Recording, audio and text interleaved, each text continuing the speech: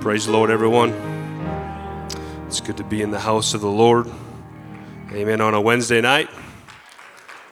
Amen. God is so good. You can be seated.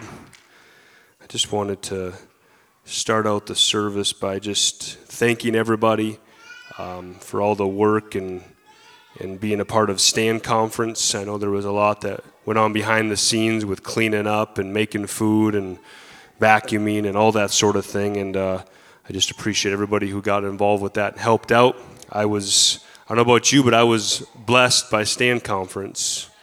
And it was maybe just a little different than an ordinary Stand Conference, where I think we had one service where we had music.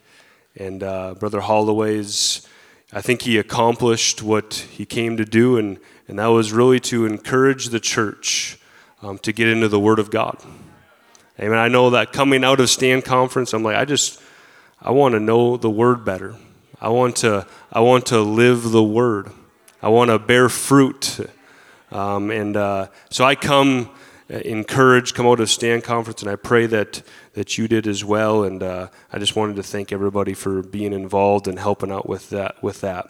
Also just wanted to welcome Marissa and Grace to the sanctuary. Amen. They are from Atlanta, Georgia, and she's told me tonight she feels like a fish out of water. I'm not trying to embarrass her, but that's a well-populated area. They went to Brother John's church, and so please, after church, just go introduce yourself to them. They've moved to Bismarck, and we're just happy to have them part of the family. And I also I think this is Caleb and Shannon's last service before they head down south. We didn't get a chance. John always tells me, like, after he's already gone that he's leaving, because he doesn't want me to say anything over to the pulpit, but I think Caleb and Shannon are leaving at the end of the week, and maybe one of these years they'll just stay. Amen. That might have been prophetic. It might not have been. You'll have to discern that, but they bought a house here now, fully remodeled house. Very, very nice house, just done perfectly for them. And we'll keep praying about that. But God is good. We're going to do something maybe just a little different tonight. We're going to turn to 1 Corinthians 11, and we are going to make our way halfway through this chapter. And after we get halfway through this, I am going to switch gears. I do like doing series. And we got about 5 lessons left in this 1 Corinthians series. I do like doing them. However, sometimes I feel handcuffed because I have to do this on Wednesday night. And I just feel like the Lord has something in addition to this as well. So I'll try not to be too long. But 1 Corinthians 11, first verse says, "Be ye followers of me, even as I also am of Christ." This is the Apostle Paul, of course. I'm talking to the Corinthian church, and I just wrote even just a few notes on this first verse. You know, the Apostle Paul, of course, he was an apostle. He was sent by God, but he did know that he was following Christ. He was very confident that he was following Christ. And after reading this scripture, we should ask ourselves, do we know? Are we confident that we are following Christ? Would we be comfortable enough to say to somebody, "Follow me as I follow Christ"? Would we be comfortable enough saying that? Or would we most likely say, and I've even caught myself saying this, that, don't look at me. Just, you look at Jesus. And I think there's a humble part of that. But I think as followers of Christ and as those who are disciples, and we're also supposed to be discipling, that we should be confident in our walk with God, that people, we would be comfortable with people following us as we follow Christ. Amen? I think that's okay. I think we can confidently do that, be a good example to people in discipleship. And verse 2 says, "Now I praise you, brethren, that you remember me in all things and keep the ordinances as I deliver them to you." And ordinances in this scripture is translated as tradition. And of course, we do not want to follow after the tradition of men. The Bible warns us of following after the tradition of men, but we want to follow after the tradition of the apostles. Okay, and this is the Apostle Paul is teaching literally the doctrine and the teachings that were given to him by Jesus. Okay, the apostles were given the doctrines to teach. So when we say that we want to follow after the tradition of the apostles, we are saying that we are following after the traditions or the doctrines and the teachings that were given to the apostles by Jesus Christ. So Paul was very confident in what he was teaching. In verse 3 it says, "But I would have you know that the head of every man is Christ, and the head of the woman is the man, and the head of Christ is God."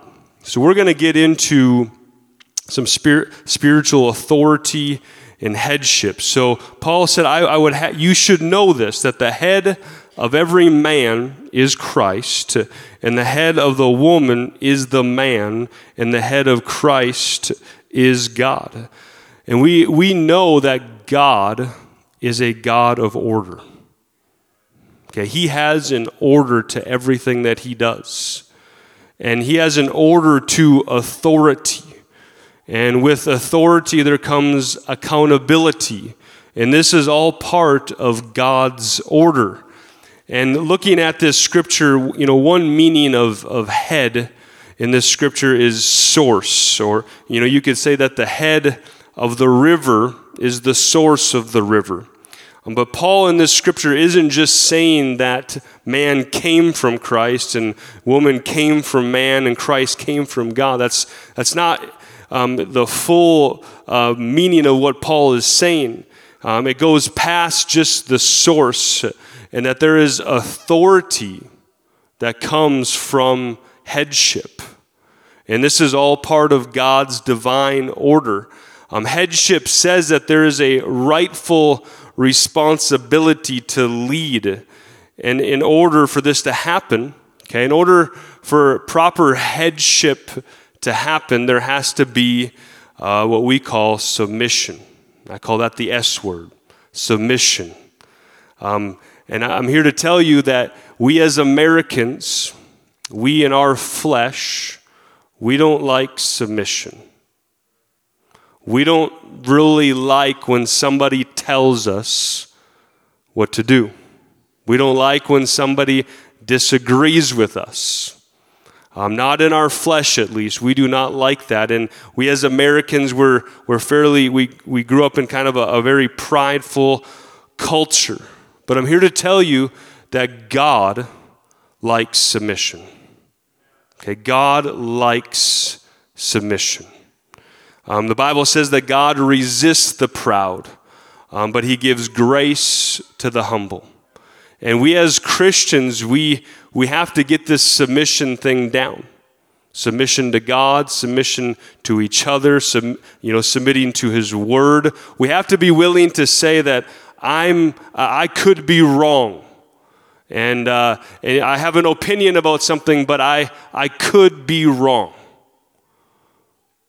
And this is hard for us sometimes to deal with, especially when we're walking in our flesh. And I just want to say a couple things about submission. Submission doesn't mean that you are inferior. A lot of times when we submit to something, we feel that we are going to be inferior or less than, and so to the wives in here that are called to submit to their husbands, the Bible says that the wives are supposed to submit to their husbands. It doesn't mean that he is superior to you. It's not a less than or greater than type of equation, but it's God's divine structure. And it has to be respected. So submission is very unnatural to us. It's not something that we like to do. And this is really how God works. He uses, God's economy and how he does things is just completely flip-flop. So he He uses, we in our American way of thinking or our Western way of thinking, we think of power as, we will overcome. We will move ahead and we will get our own way at all costs. And really, capitalism in the American way does that. But God's economy is flip-flopped.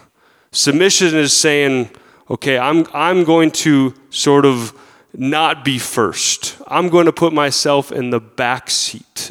I'm going to put myself in the position of weakness, or that I'm wrong, in a position of humbleness. And then that is where God gives you power. That's where you get authority in the kingdom of God. Whereas in the world, you get authority in a lot of ways by just going after it. In the kingdom of God, you get authority by submission.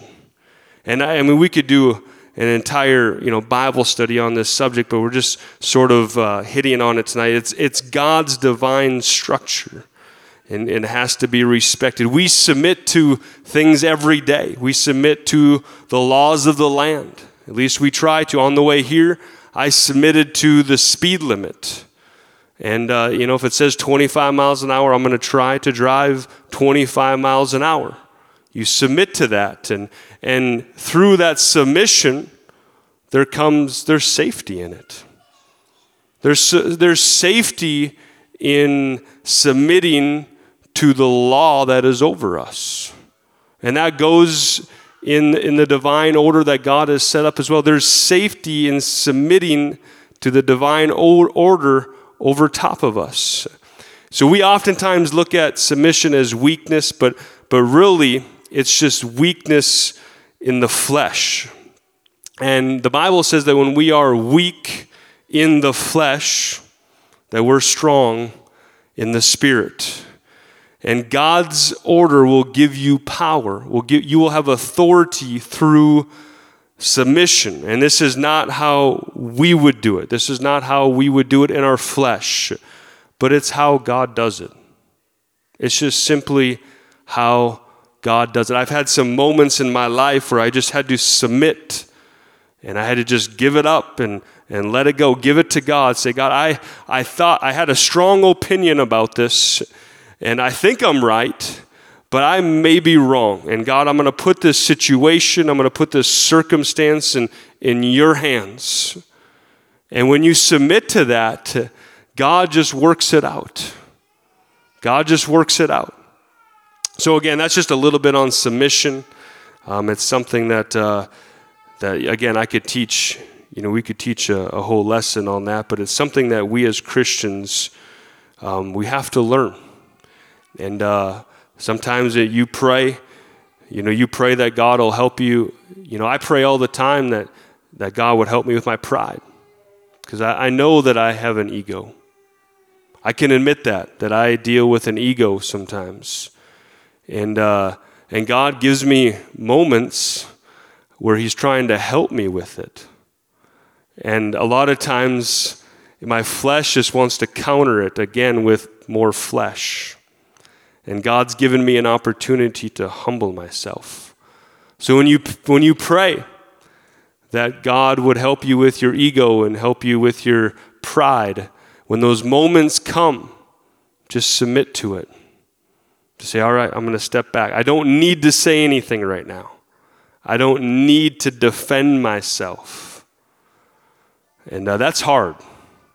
That's very difficult sometimes because we want to defend ourselves. We don't want our name to be defamed. We don't want to look bad. But oftentimes in those moments, sometimes I pass the test and sometimes I don't. But I'm going to keep asking God to help me with it. Amen? Verse 4 says, every man praying or prophesying, having his head covered, dishonoreth his head. But every woman that prayeth or prophesieth with her head uncovered dishonoreth her head, for that is even all one as if she were shaven.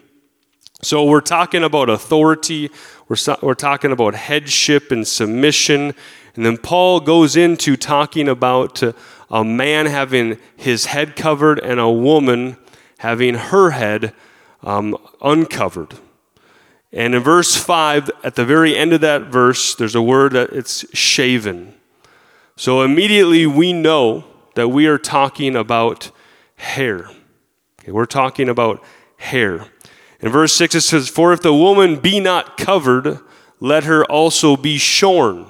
There's another word. Shorn means to cut the hair. It says, but if it be a shame for a woman to be shorn or shaven, so if it be a shame for a woman to cut her hair or shave her head, let her be covered. So Paul starts out this chapter talking about the divine order, submission, authority, and then he goes into talking about our hair, talking about a man's hair and a woman's hair, and particularly the woman's hair being a sign or a symbol of submission, that she is under her authority. It says in verse 7, it says, "For a man indeed ought not to cover his head, for as much as he is the image and the glory of God, but the woman is the glory of the man. For the man is not of the woman, but the woman of the man. Neither was the man created for the woman, but the woman for the man. For this cause ought the woman to have power on her head because of the angels." So because of this covering that a woman has with her hair, she has power. There is actual authority that a woman has because of this covering of hair. In verse 11 it says, "Nevertheless, neither is the man without the woman, neither the woman without the man in the Lord. For as the woman is of the man, even so is the man also by the woman, but all things of God." In verse 13, Paul says, listen, so basically what Paul was saying, that a man should not have long hair, and that a woman should not cut her hair. We go back up to verse 6 again. I just want to read this in a different translation. It says, "Yes, if she refuses to wear a head covering, she should cut off all her hair. But since it is shameful for a woman to have her hair cut or her head shaven, she should wear a covering." So Paul is talking about the hair of both men and women, that a man should not have long hair, and that a woman should not cut her hair. That's what Paul says. So in verse 13, Paul says, listen, he says, "Judge yourselves." He says, judge this yourselves. He says, "Is it comely, or do you think it's right that a woman pray unto God uncovered?" He says, "Do you think it's right that a woman should pray to God with short hair?" Verse 14 says, "Doth not even nature itself teach you that if a man have long hair, it is a shame unto him?" He says, so listen, just by the very nature of things, judge in yourselves. Don't you think it's wrong for a woman to pray with short hair? And doesn't even nature itself teach you that if a man has long hair, it's a shame unto him? In verse 15, "But if a woman have long hair, it is a glory to her. Okay, for her hair is given her for a covering. But if any man seem to be contentious," because this sort of teaching could maybe be contentious. And maybe even in the culture, in the Corinthian culture, it was maybe tight when he was writing this and when they were reading this.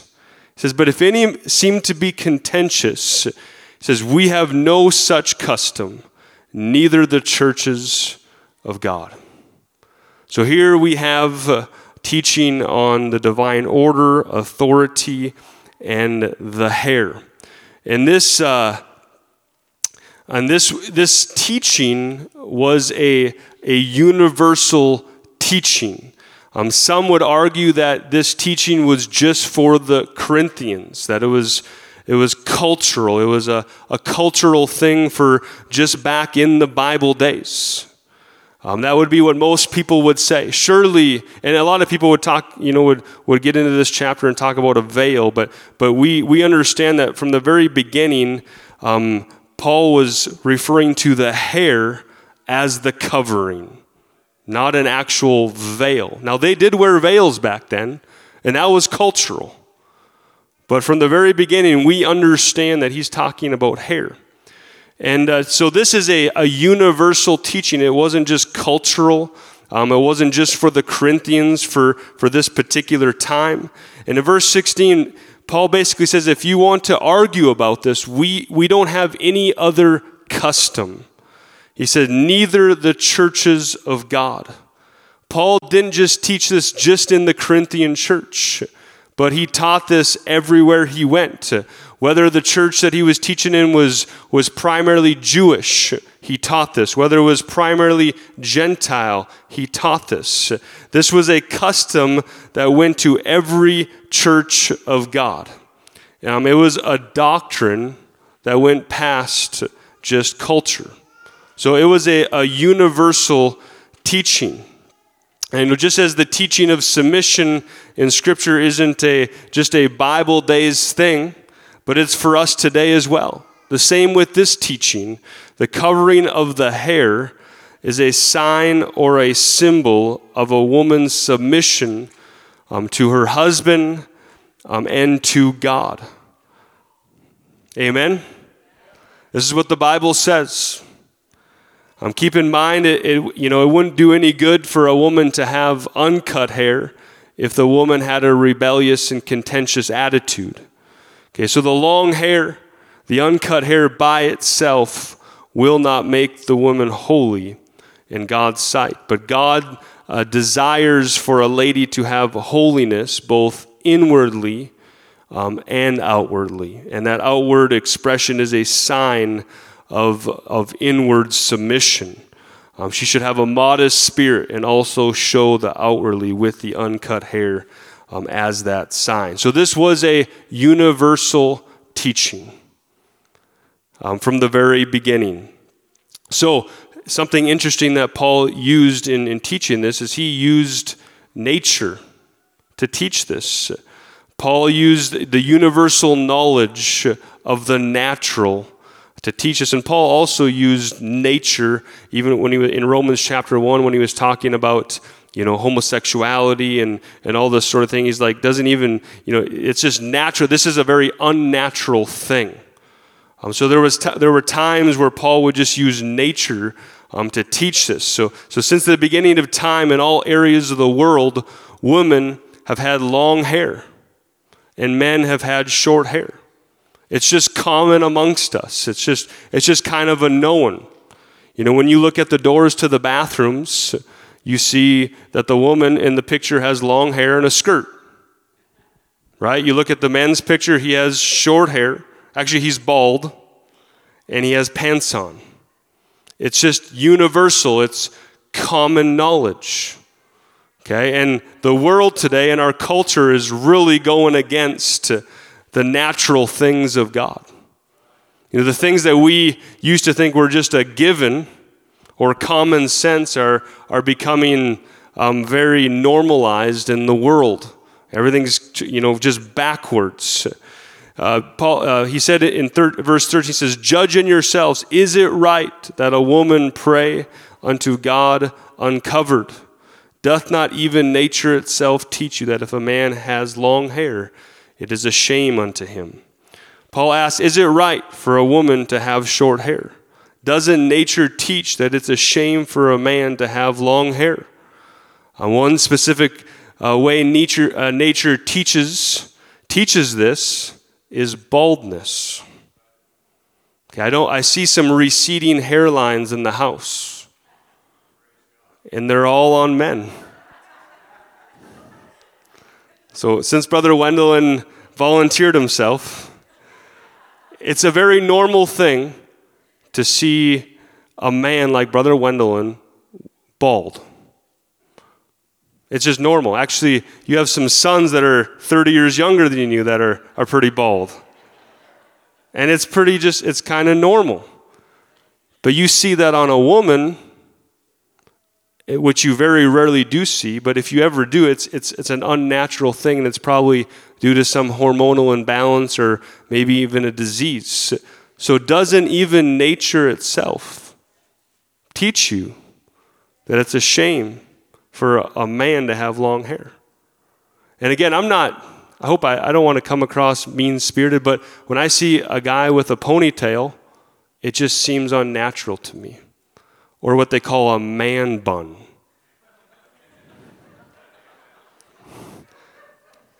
There's no such thing as a man bun. It's a woman bun. And but I could be cited for hate speech for what I'm talking about tonight. And of course, we don't. We love the sinner, hate the sin, right? But it's like if you would have said what I just said 50 years ago, it would have been normal. Pastor Chuppy tells stories of his cowboy uncles. Someone showed up to, I think it was at Pastor Chuppy's mom's wedding when she got remarried to Grandpa Loman. Someone showed up to his wedding with a ponytail. It was a man. They took him out back and shaved off his head. I'm not saying that's right either. But what I'm saying is it was an unnatural thing that they didn't want there. And this is what Scripture says.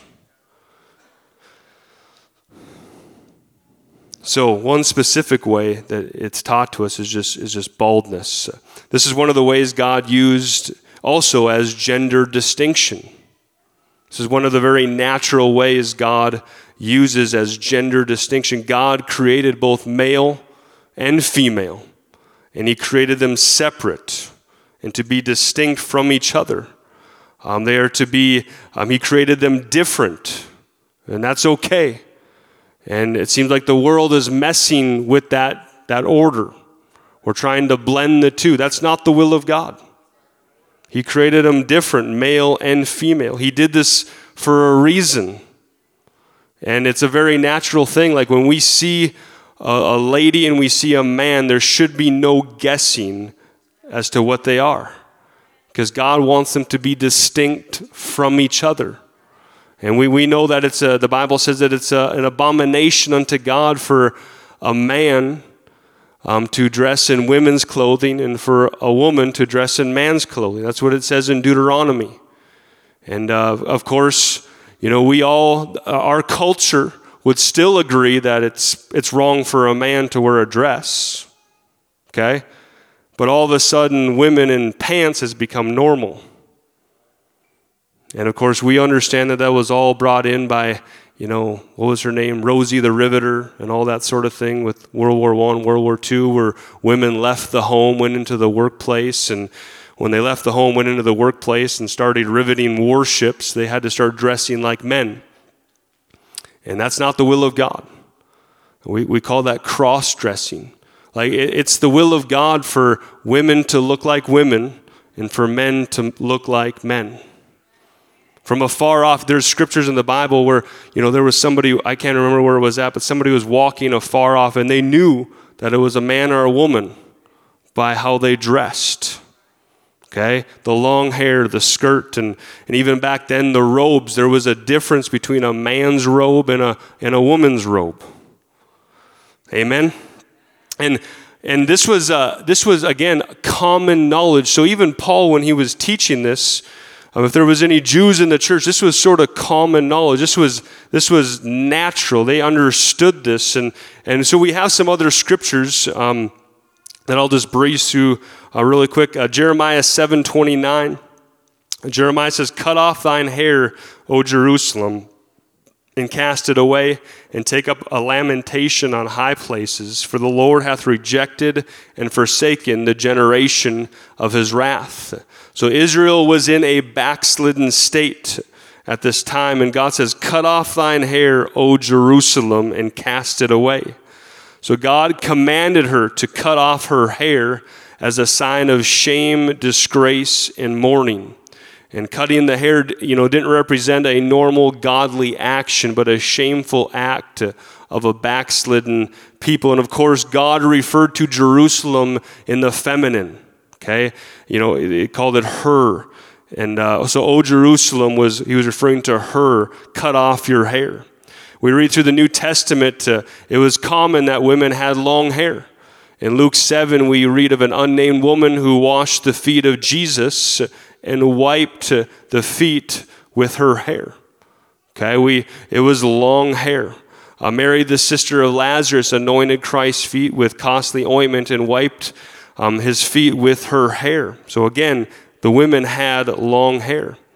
In 1 Timothy 2:9, it says, in like manner also that women adorn themselves in modest apparel, with shamefacedness and sobriety, not with broided hair, or gold, or pearls, or costly array. So the mention here of broided hair, and from what I understand and what I read, this is just a braid of hair that they would, line gold in the braid. And so in order to have braided hair, in order to line gold within the braid, it has to be long. Okay? So with broided hair or gold or pearls or costly array. And this is the scripture that we use. This is why we don't believe, how we dress. Well, our bodies aren't an ornament and a billboard and a showcase for people to look at. Okay? And of course, a lot of this teaching tonight is geared towards women. Because this is what, a lot of what 1 Corinthians is talking about in this particular passage. But, women do care more about what they look like than men do. And I believe that's why there's more scripture in the Bible talking about what women dress and look like than there is about what men dress and look like. And this is, not to adorn themselves with broided hair or gold. That's what the Bible says. Women, you shouldn't wear gold. I don't think men should either. Or pearls. It's gonna get tight in here for a minute. Or diamonds. Or costly array. This is why we take a stance on jewelry. And that's what the Bible says.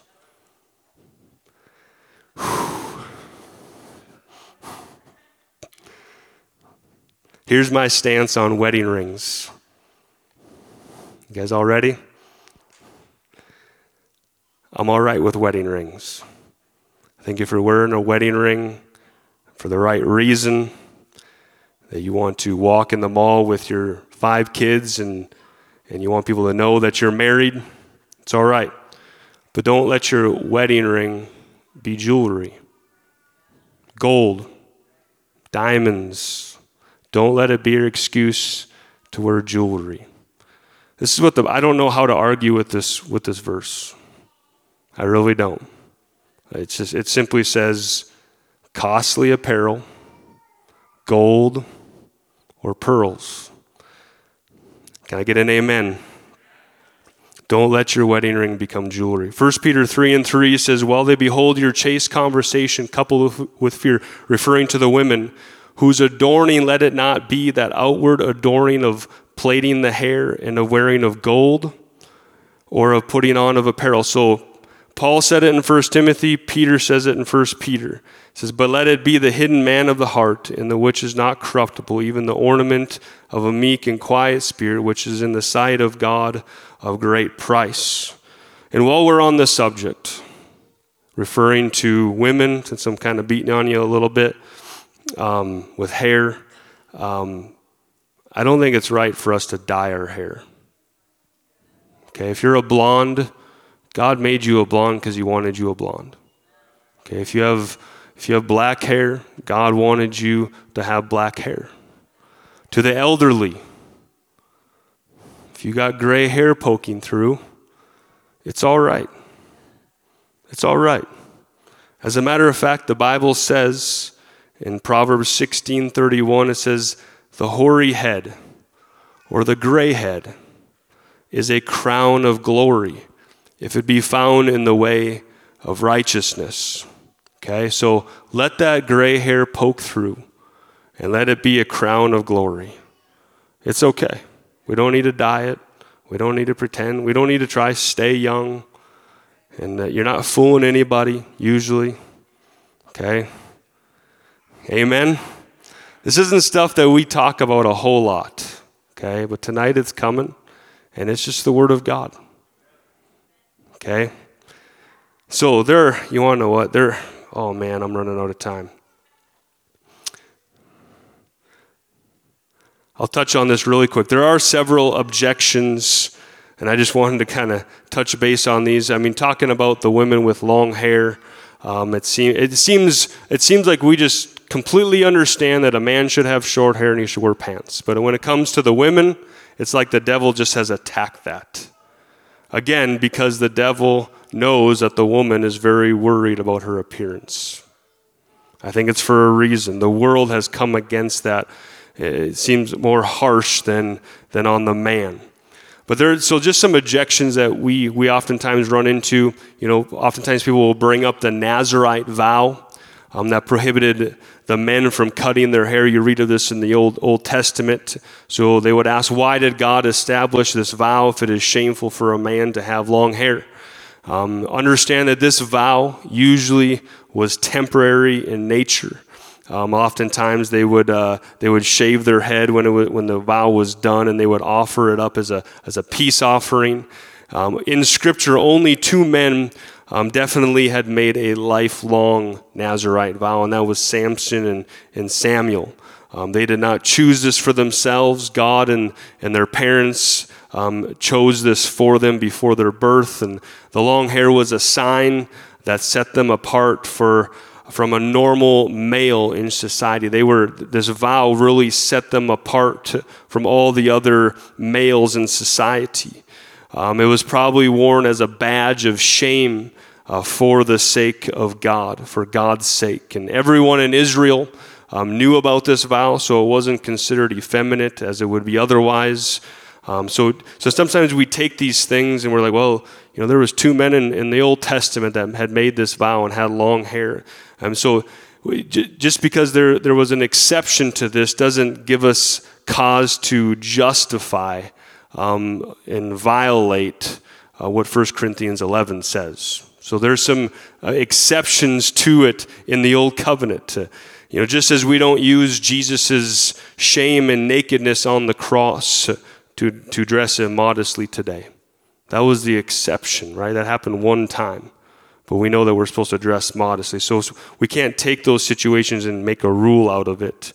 Another big objection to a woman's long hair is people will say not all women can grow long hair. And that is true. Some women can grow really long hair. You know, it's down to the floor, and some nationalities of women, particularly Africans, cannot grow really long hair. It becomes brittle and that sort of thing, and God understands that.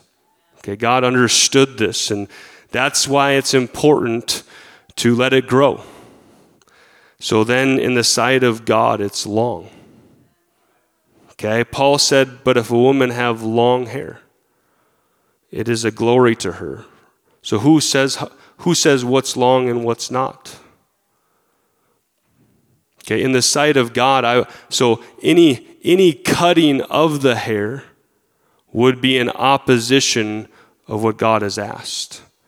God says, I want you to have long hair. So if you cut it, you are literally going completely against what God has asked. Does that make sense? So in the sight of God, he's asked for a long hair. Just don't cut it. Let it grow. That's how you have long hair. You let it grow. You don't cut it. Does that make sense? And I could go on and on about this tonight, but it's just this is a doctrine in scriptural. This is completely Bible. And women, if you'll say, I know when we first came into church, this was something that, you know, people struggle with, and, you know, they talk about split ends and all that sort of thing. I'm telling you, if you'll just submit to the Word of God, he'll work it all out for you. Okay? There's power in submission. And it's just the will of God. Okay. I'm going to stop there. I think we're on verse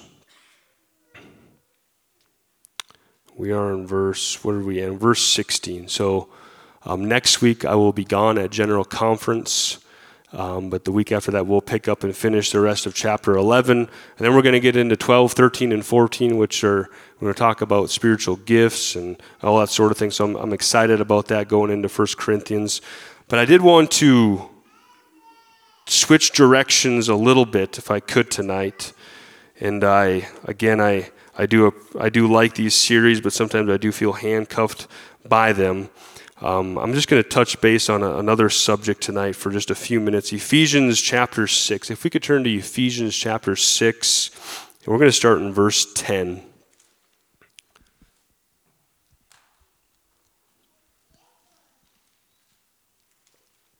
Ephesians 6 and verse 10 says, "Finally, my brethren, be strong in the Lord and in the power of his might. Put on the whole armor of God, that ye may be able to stand against the wiles of the devil."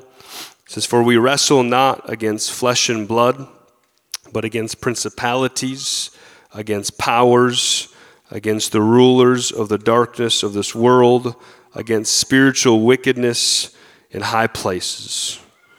How many know that we are in a war? Okay, this walk for God, it's great. I love being a child of God, but not only am I a child of God, but I'm a soldier. We're soldiers called into God's army, and we are in war. We're not in war with each other. Okay, I'm not in war with another brother in the church or sister, but we are at war against principalities, against powers, against the rulers of the darkness of this world, against spiritual wickedness in high places.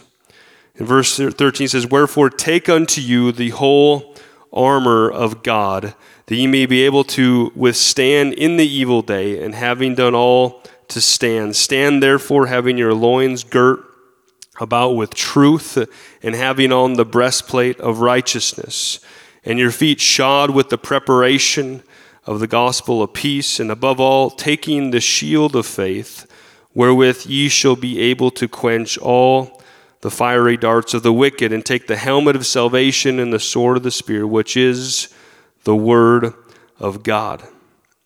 And a lot of times we stop right there because we get the full picture of the armor of God. We get the helmet and the breastplate and the shield of faith, and that our feet are shod with the preparation of the gospel. We get the helmet of salvation. We get the sword of the Spirit, and we have this soldier that's completely equipped for war.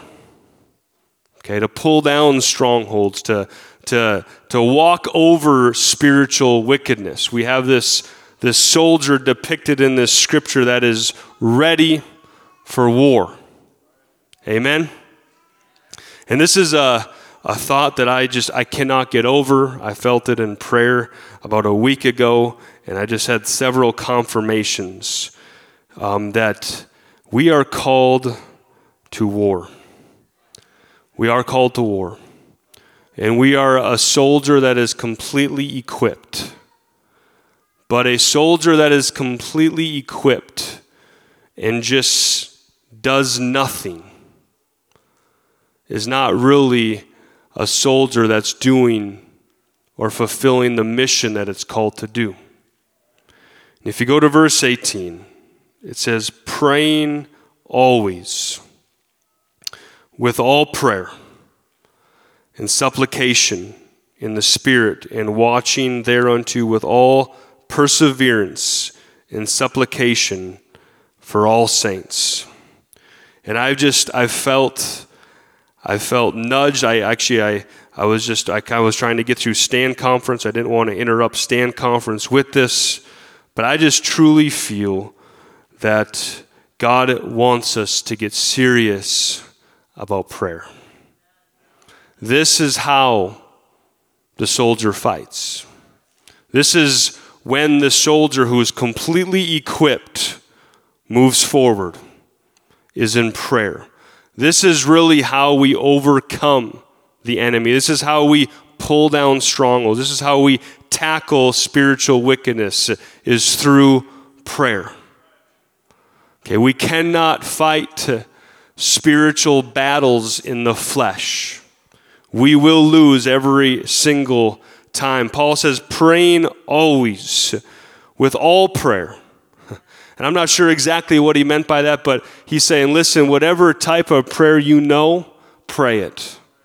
If you know how to intercede, intercede. Amen. If you know how to pray the word, pray the word. If it's loud prayer, if it's quiet prayer, if it's shouting prayer or prayer that you pray on your knees, pray it. With all prayer. This is how we fight the battle. And I feel a tug and a pull for our church. You listen, I appreciate all the cool things that we do. Right? I was thinking about Stand Conference, and I think it's a blessing to the church and even a blessing to the district, and we're going to continue to do it. But we can't use some of these things as crutches or as maybe excuses to draw closer to God. We were in church for 6 days straight. And that's a lot of church, and I was blessed by it. But we can't just go from one conference or one camp to the next.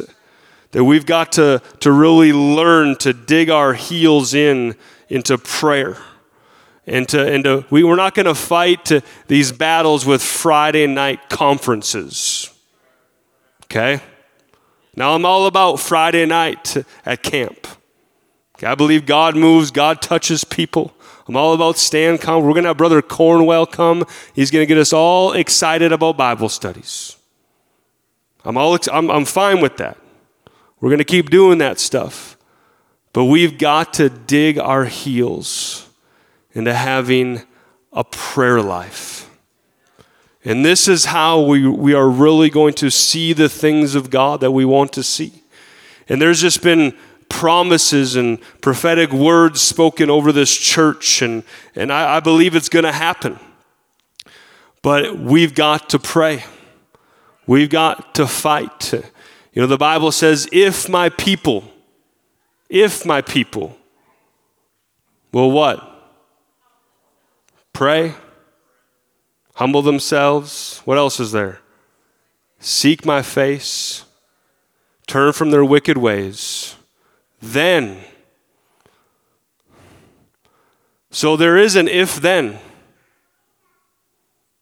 So God says, God has this, He gives us a prophetic word, and this is what God intends to do. Okay?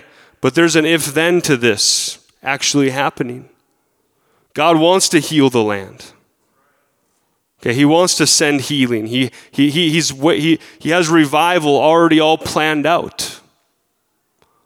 Okay, we believe that.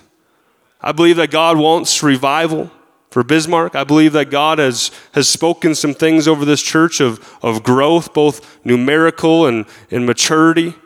That's God's intention.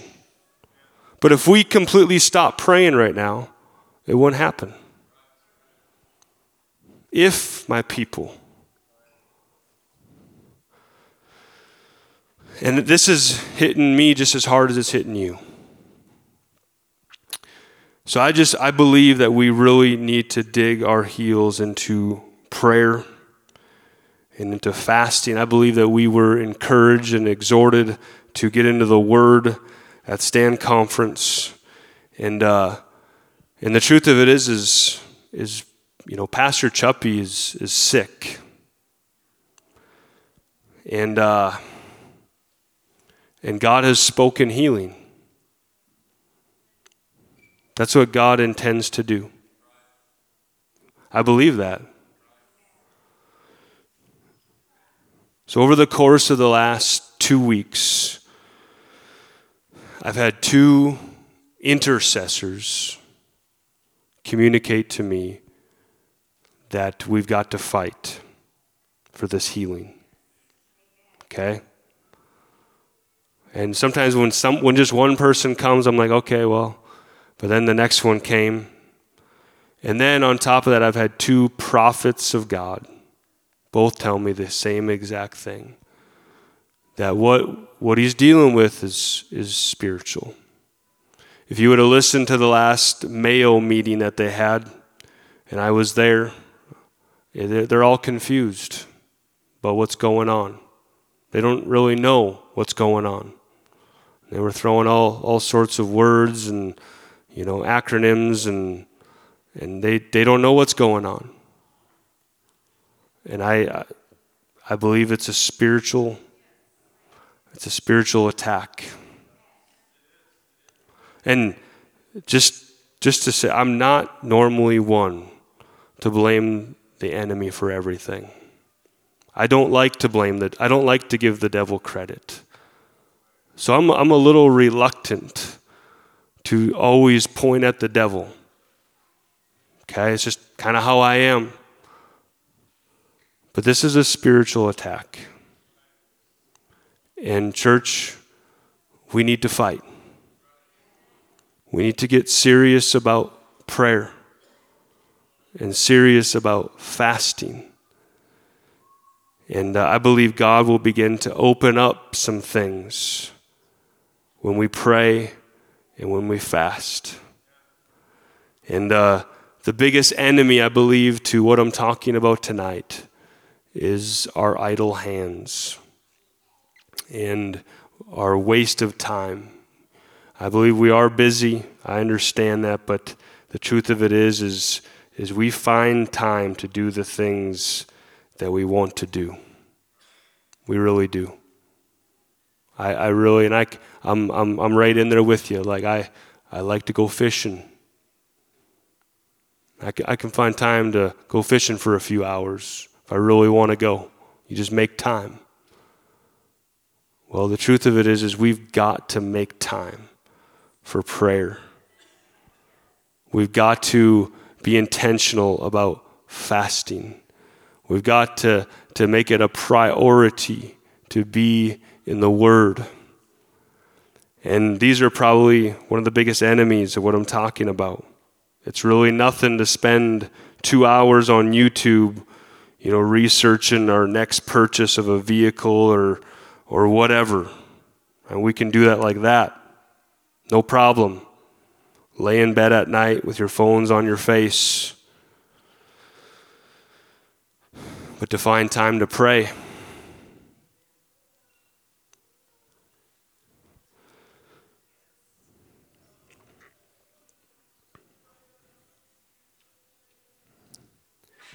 So, I'm calling the church to pray and fast. And just to get serious and praying about the situation. Like I believe, Brother Holloway told me, he's like, listen, he's healed. God's spoken it. He said it's going to be up to the church to move forward. As Brother Holloway told me. Another man of God just today told me the exact same thing. I called him today. I said, listen, I'm struggling with this. I don't know how to handle, this is a little bit unfamiliar territory for me too. And I said, listen, I don't know how to handle this, but this is what I feel. This is what, has been spoken to me. And I told him, he said, listen, he said, God told me yesterday in prayer that this is exactly what's going on. So there's a spiritual attack. And I believe God is waiting for us.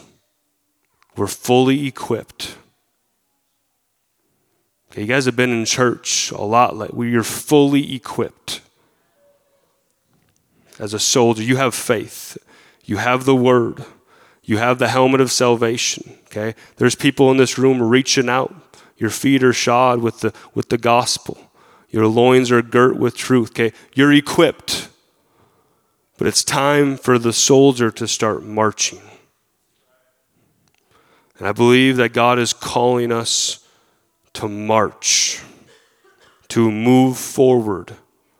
And we do that through prayer, and we do that through fasting. So I'm just wondering if for the next, I'm still sort of wrestling around with, how many days we should fast. And I know everybody is on a different fasting level. There's some in the room that have fasted for 20, 30 days. There's some in the room that have maybe only fasted 1 or 2 days at a time. What I would ask is, until I get back from conference, I'm going to be here Sunday. I want to be gone midweek, and I'll be back that Sunday. I'm only going to miss midweek. But for the next 2 weeks, so this week and next week, if you would commit to 3 days of fasting each week and commit yourself to prayer. And then when I get home that Sunday after conference, I feel like it's not going to be done there, but I feel like He wants us to continue in this. But 1 day of fasting, I think we all have done that. We've maybe done that on a consistent basis. 3 days of fasting will put you to the test. I'm talking about 3 days in a row, okay? 3 days in a row for this week and next week. And just be in focused prayer. And however God uses you in prayer, just pray that way. If you are an interceder, intercede. If you pray the word, pray. I'm not, we could go through all these lessons on how to pray. I don't think that's necessarily the problem. I just think we need to pray. I think if we just do it, I know that there's time in prayer where it seems like God is teaching me to pray. And you will notice that as you're fasting and praying that, and I believe that fasting just, how I liken it to is it takes the layers down. It takes the static out of your communication with God. And when you begin to fast, you have less, you're literally going against your flesh. And we understand that we all like to eat. I like to eat. And there's nothing we like more than food. And if you don't believe me, that's the thing that you like the most, just wait till the third day. And you will understand that you really like food. But when we learn to push away the plate, okay, there's flesh that is crucified in our life. And that flesh is what really gets in the way of you and God. So in fasting, you're putting that flesh away and you're crucifying it. And it just seems that there's more of a direct communication between you and God. And in fasting, we oftentimes will fast for a situation, and I'm not opposed to that. I think we should often, but the fasting isn't necessarily what solves the situation or makes God answer the situation. But what happens in fasting is it gives you a clearer picture of what God is doing. Okay? So I believe God has called us. He has given us marching orders that we need to move forward. Okay? And there's a mission ahead of us in prayer. And I believe what the fasting is going to do, it's going to give us a clear picture of the mission plans. Okay? So, prayer and fasting. You will notice that you just have that God's voice will become clear. Okay? And you will also begin to pray more according to His will in fasting. A lot of times our prayers aren't answered because we're not praying His will, because there's all this flesh in the way. So fasting removes those layers of flesh, and you will begin to pray the will of God, and you also will begin to hear the voice of God clear. Amen? We've got to pray. This is what we're called to do. We can't, I'm all about church. Let's do church. Let's have good church. Okay? Let's have good church. But this building and what happens in here is really a small part of our daily walk with God. Amen? So, prayer and fasting. I know there's some that are coming to the church in the morning. That's great. I guess my plans are next year for the first quarter of the church, we're going to have morning prayer again. I think a lot of people really enjoy that and benefit out of it, but we can't, I don't constantly want to have to push and have programs and have all these things to get us to pray. I want this to be something that we just do because it's what we do. But I think God has sort of called us to a special mission. And in this situation with Pastor Chuppy, in the things that God has spoken, I just feel like we need to really enter into a season of deep prayer and fasting. Amen. I wonder if we could all stand. I know I went from hair to fasting. Well, at least there won't be no hair in your food. Well, let's just pray.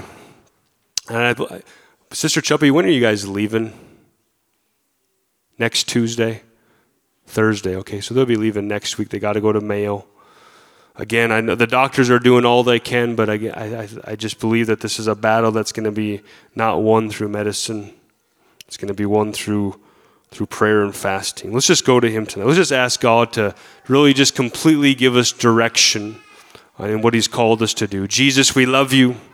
God, we thank you, Lord, for your goodness and your mercy tonight. God, we thank you for your word. God, we thank you for the instruction that you've given us. God, I pray that we would take your word, God, that we would hide it in our hearts tonight. God, I pray that we would receive it in Jesus' name. God, I pray that this church here tonight, God, would answer the call, oh God, that you've put on us, God, to prayer and to fasting. God, that there would be a season, God, that we would give ourselves more deeply, God, Lord, to talking to you, God, to spiritual warfare. God, that you would teach us, oh God, how to war. God, in the name of Jesus, God, that you would give us what we need, God, to war against these principalities, God, against the spiritual wickedness, God, against this spiritual attack, oh God. In the name of Jesus, God, that every man, woman, and child, God, would begin to pray. God, that we would begin to fast. God, give ourselves to your word, oh God, that we would move forward, God. You've equipped us. God, you've given us everything we need, oh God. Lord, help us move forward and march forward. God, in the name of Jesus, we love you tonight. God, I thank you, Lord, for the opportunity, God, to be a part of the church. God, I pray that you would just have your hand upon us tonight. Hallelujah. In the name of Jesus. Hallelujah, hallelujah. Oh God, that we could answer the call.